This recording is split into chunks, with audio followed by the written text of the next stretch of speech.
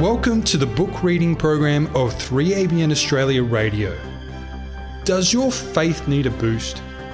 Do you think that miracles only happened in Bible times? Think again. Compiled by Remnant Publications, the book Get Ready for a Miracle recounts true stories that prove that when we step out in faith, God displays His power in undeniable ways. Here is our reader, Sandra Ashton. This story is entitled, Seeing is Believing. Psalms chapter 32 verse 7 to 8 says, You are my hiding place. You shall preserve me from trouble. You shall surround me with songs of deliverance. Selah. I will instruct you and teach you in the way you should go.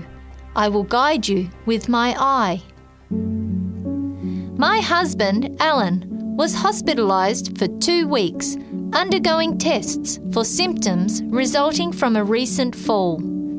I had been with him for 1 week, but then had to return to work. Though we lived in Michigan, at that time I was working in Chicago, Illinois. During a long weekend when I was home, my mother and sister paid a visit. As she had difficulty walking, Mum was in a wheelchair. I thought she could use some sun and fresh air, so we took a walk, and I was pushing her along in the wheelchair. As we made our way around the block, I thought about my financial situation. Alan was unable to work, and my once-a-month paycheck was our only income for the foreseeable future. How would we manage, especially living in 2 different states? I knew I shouldn't be so tense. God had taken care of us this far, and I knew He would take us through this rough patch. But I guess I just couldn't see how. As we walked by the park next to my house, my mind was jolted back to reality when my mother exclaimed, "What's that?" I followed her gaze and saw that there was money on the ground. Picking it up, I counted 3 $100 bills. I immediately turned and looked in every direction, seeing no one in sight. There weren't even any cars on the street. This being Mum's discovery, I felt obligated to ask if I could use the money we had found. When she said yes, it was such a relief.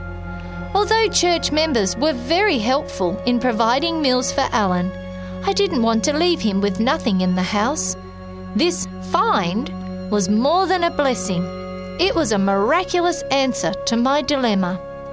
Not only was I able to buy groceries for Alan, I was able to buy enough gas for my return to work in Chicago.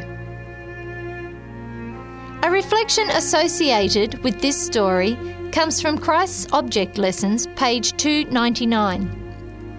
The Lord desires us to appreciate the great plan of redemption, to realise our high privilege as the children of God, and to walk before Him in obedience with grateful thanksgiving.